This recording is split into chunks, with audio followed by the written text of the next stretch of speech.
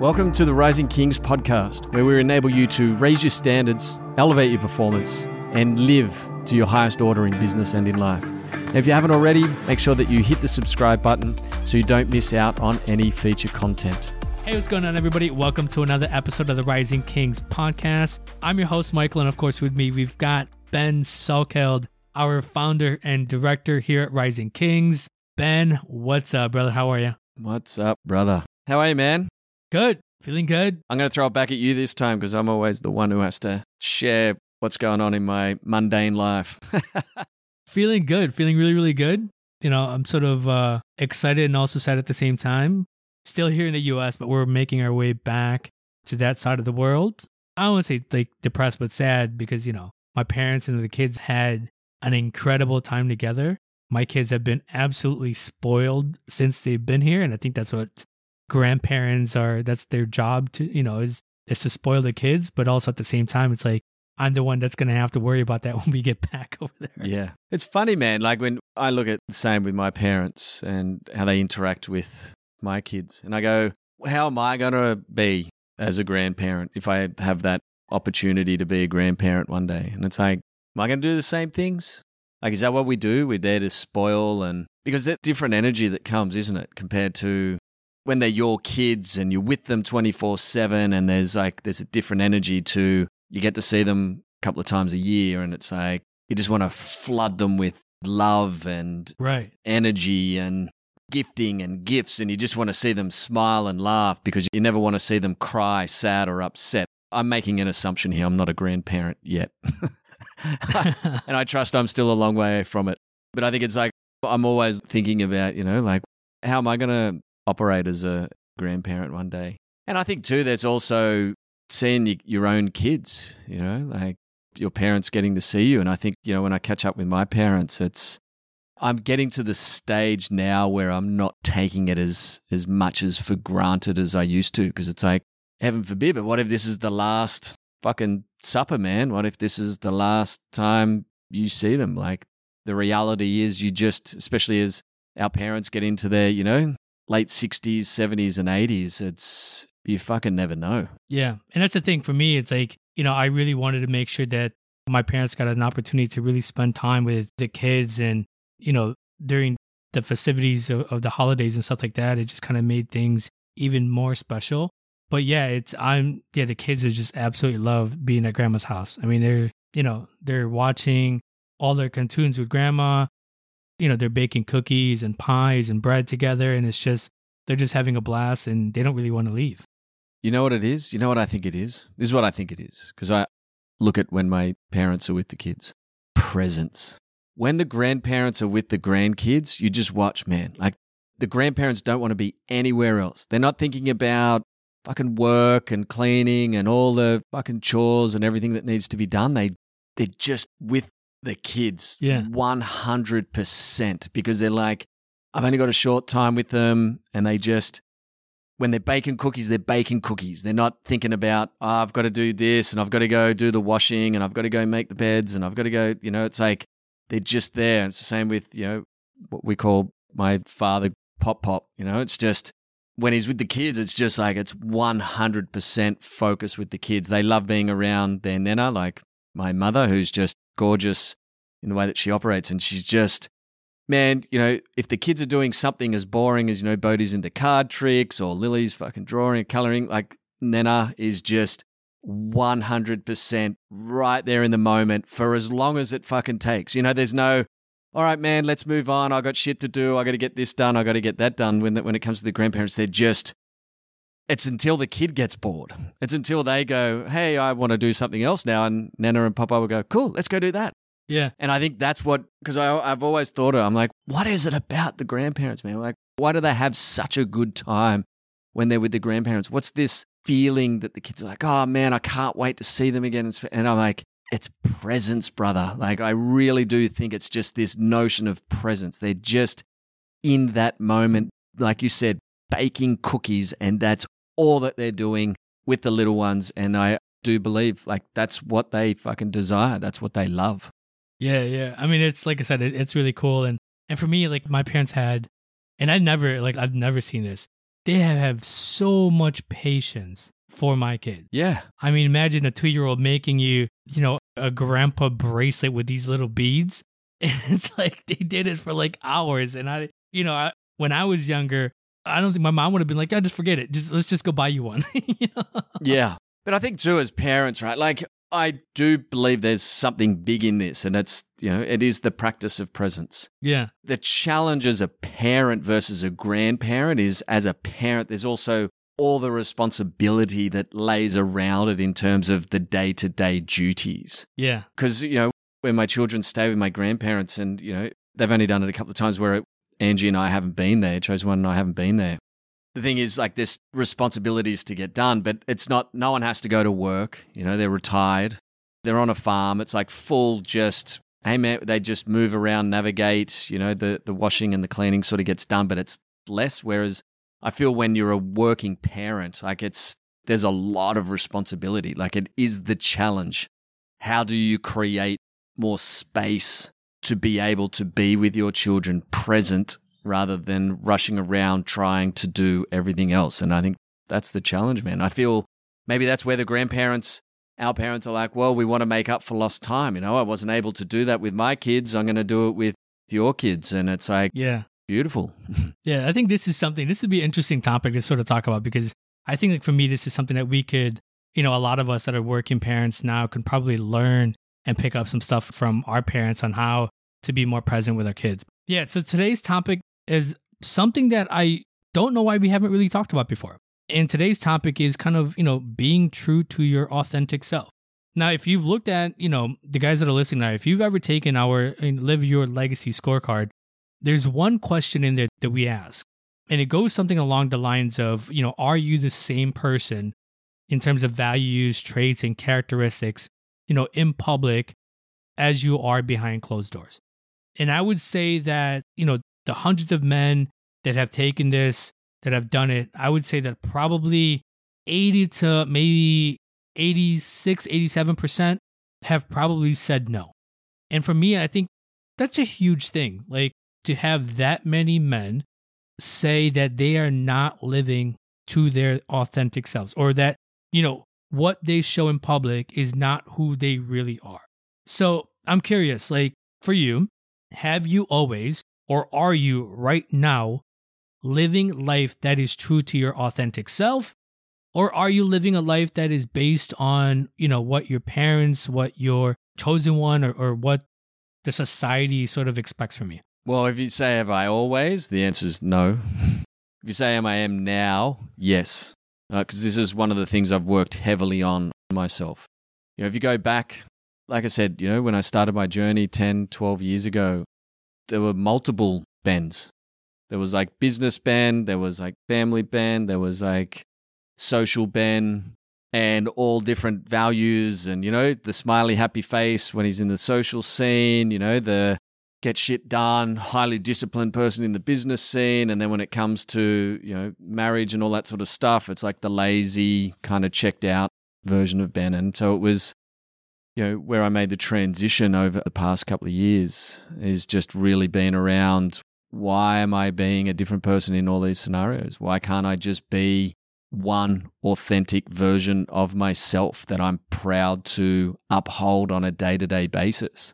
Because, man, to be honest, like, when I wasn't, it gets fucking exhausting. Like, the truth is, it's tiring holding up multiple personalities. Let me ask you this then. So, like, in your past, when you weren't living life, and when you weren't staying true to your authentic self, like, how did that affect your relationship with everybody in general? It probably didn't affect so much those around me because, they're just seeing one version of Ben, but there was a different Ben behind closed doors to the Ben that was out in public, in social scenarios. And I don't think it had a massive effect on those around me other than my family, because they're not, like, the conversation would always come up, like, why are you this person when we're around these people and happy and connecting and talking and open and, chatty and all that? And then Chosen One to be like, and then when we come home, I fucking can't get boo out of you, like, you don't talk, you don't open up. And so it would have affected Chosen One on that level, because she's seeing, fuck, I know you've got potential to speak. I know you've got the fun, happy, joyous person in you. But why do you only bring it out when you're around others in social scenes? But when it's just us two, I don't get that side of you. So there's that impact. The other impact is more around personally. Like, I do think it has a dramatic effect on an individual when you're not living at the same set of core values in all that you do. Because again, like we said, it takes energy to switch from one to the other, but also too, there's an internal conflict going on because Chosen One was right. Why was there a difference in energy when I'm out in a social scenario, right? You're out with others and it's like, yeah, chatty, yeah, this, and life's great, and I'm so grateful, I'm so happy, and da-da-da-da-da. And then behind closed doors, it's like miserable, head down, don't want to talk. And that's where I started to question myself. I'm like, fucking, what's the deal here? Why is that the case? What does it take to get that energy? Because I would feel different in a social scenario to what I would when I was at home. And I'm like, what's broken here? Why can't I bring that into my home environment? Like, this is the woman I love. Like, I chose to be with her. These are the kids. These are my fucking children. Yet I save all my excitement, fun, and joy for everyone else. I'm like, man, this is back to front. And so that's, a lot of the work has enabled me to align that and bring it together so that the person I am at home is the same person I'm here on the podcast, is the same person I am out on the street.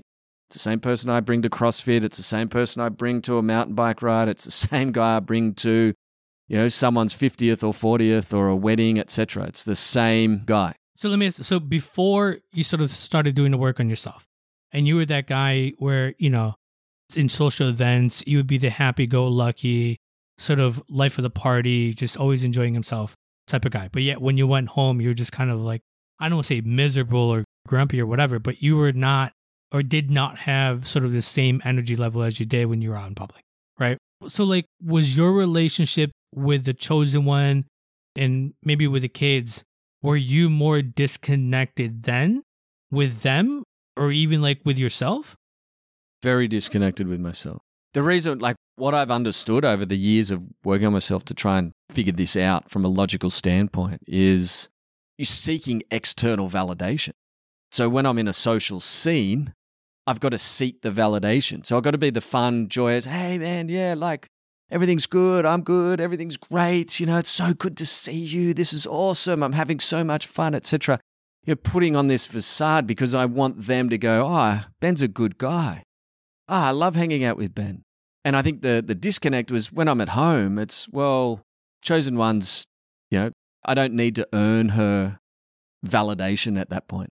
I'm married, mate. I got 2 kids. Like, I don't need, they see me as I am. And that's, if they don't want to be with me, they don't want to be with me. Like, this is the mindset I was running at that particular point in time. And so it's a very external driven validation. I want others to see me in a certain light.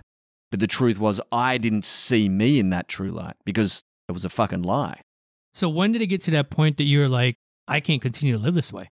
I have to start living to my authentic self. Like, was it, just you internally realizing that you were completely different or things were exhausting? Or did the Chosen One end up saying something to you that sort of made you wake up and go, you're right, I'm not who I am? Chosen One had spoken to me many times around it, and it was just planting these seeds because at that point in time, I didn't want to hear it. And then there was also part of me, like just part of my internal soul that was like, really? Like, this is how you're going to live the rest of your life? Like putting on a show out there and living a completely different life here at home? Because the truth is, the social scenes aren't as often as behind closed doors, right? Yeah. We spend less time in a social scene than we do with our loved ones if we're setting ourselves up properly and we want to spend more time with our family. Now, the challenge there is like, well, if I'm having more fun when I'm in the social, it's pulling you away from spending time with the family. You want to go, I don't want to fucking go home. I don't want to deal with the kids. I don't want to deal with Chosen One because I'm having more fun and joy and excitement out here in this social environment. Right. Now, when you look at that as a, like mid-30-year-old man, I'm like, what happens with this long term? I'm saying it's okay to just fucking not spend time with chosen one and the family because I don't feel as happy as I do when I'm in a social environment. So I'm just going to go and spend more time in a social environment. At some point, your social network moves on and you go, well, I'm going to end up a fucking lonely person here. Right. Pissed off, disconnected, unhappy, just bouncing around social network, trying to find like the false highs of I'm a great guy because I'm fun and exciting and all that. And it was in that moment where I started to go, what's important here, Ben? And that's where it's like when you start looking at videos and we always go, oh, family first, family first. Yeah, we fucking say it all the time, but man, Ben, you're not living it. You say family is the most important thing in the world. Every time you ask at some event, etc., put down your top 5 values, always in the top 5 family. 9 times out of 10, it's number 1. Why aren't you fucking upholding it? And so that's where the transition started to occur because you start to awaken to it and you start to wake up and you go, I'm not living the right life here. I'm doing something fundamentally wrong. And that's what started to. So it wasn't just like one epiphany. It was over time. And when you're hearing it from Chosen One, and then, at first you reject it, bullshit, don't want to hear it. And then after a while, you start to realize that's truth. That's the truth. And then you recognize it in yourself. And then you connect the dots and you go, there's work to be done here. And I desire to do the work on it. It wasn't, well, I don't want to deal with it. It was like, I want to spend the rest of my life with Chosen One. Like I want a future with Chosen One and I, living out the rest of our days, growing, evolving as parents, as lovers, as connectors, etc. So it's like you got to start investing time, effort, and energy in there and bringing in this authentic self. Because if you don't, you're going to lose it. And at that point, I'm like, okay, I don't want to lose it. I'm ready to do the work. And that's hence what started the transition.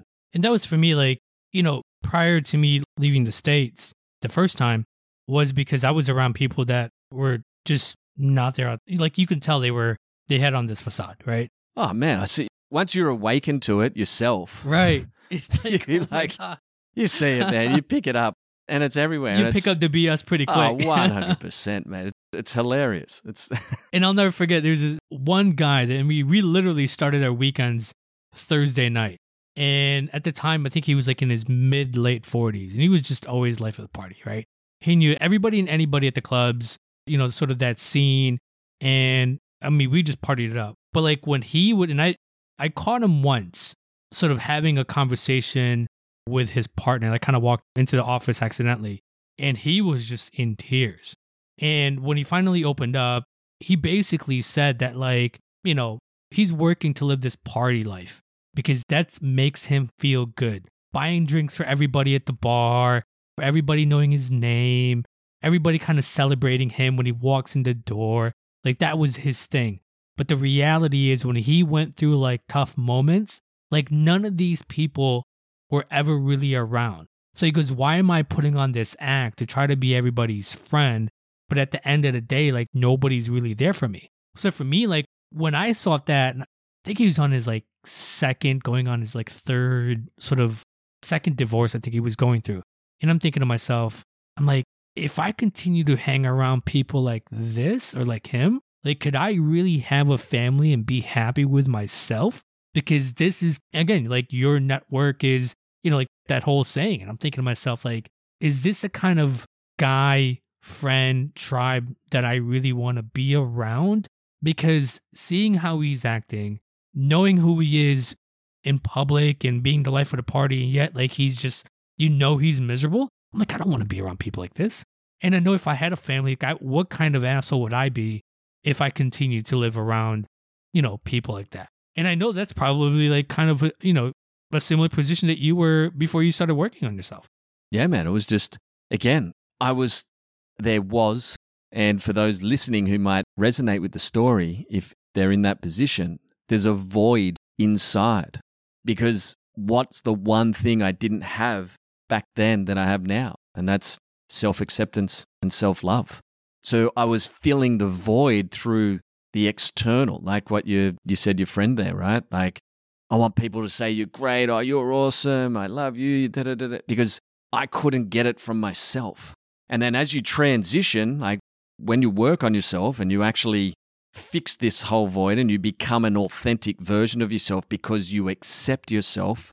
You don't need to play different roles, different parts. You just be you, authentically you, because you're clear on what that man looks like. And you start operating like that and living up to the values and living up to the behaviors and operating like that on a day-to-day basis. All of a sudden, I accept myself at that higher level. I'm learning to love myself at that higher level. So I don't need people around me to go, you're awesome. I believe I'm fucking awesome. And when I do that, I've got now more space, more capacity to be able to give more love, connection to my chosen one, to my children, to those who matter around me, rather than trying to seek to fill that void from all the external validation that occurs around you. And all of a sudden, there's a massive shift that occurs in your life when that happens. So would you say that being, true to your authentic self definitely helps, build a greater self-confidence and self-esteem? That's how you build confidence. It's 100%.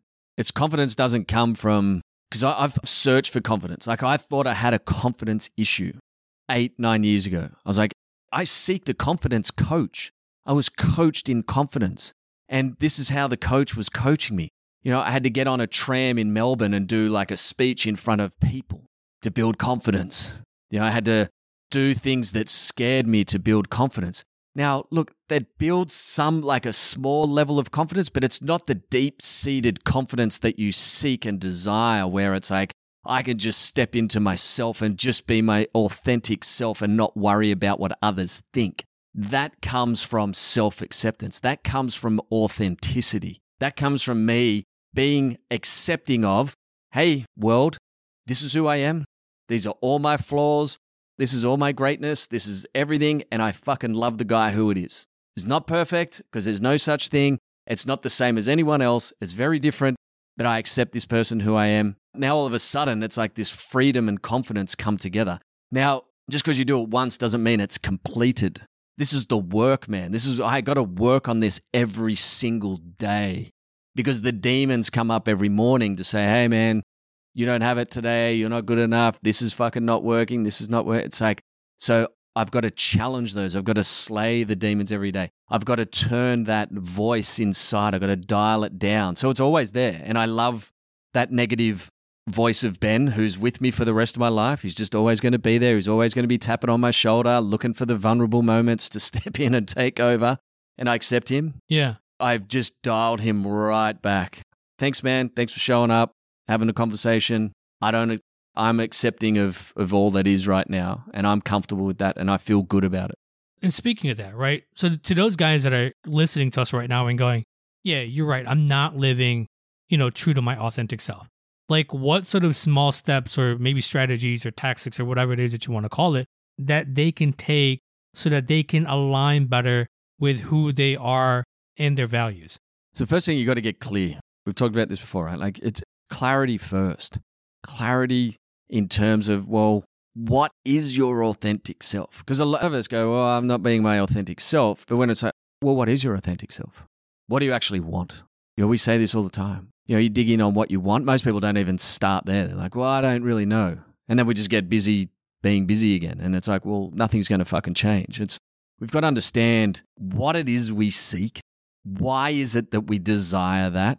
What does it look like when you have it? But then the big piece that ties in with this is, who do you need to be in order to get that? Like, if you want more fulfillment, joy, happiness, connection, love, fun, all these things, you're going to have to look at, well, who's the type of guy I need to be to have that? You're going to have a very different set of values and behaviors than the current operating system you're running. And so you've got to get clear on that. So that's where the work comes in terms of like what we do inside Rising Kings Experience. It's called the personal code. This is a core element for us. This is a key piece. We're driving guys to get crystal clear on their personal code. That's a purpose statement, 2 core values, and a set of behaviors that live under them. Now I'm clear on the guy I need to be in order to get this desired outcome I'm looking for. Then you start upholding it. Then you start living it.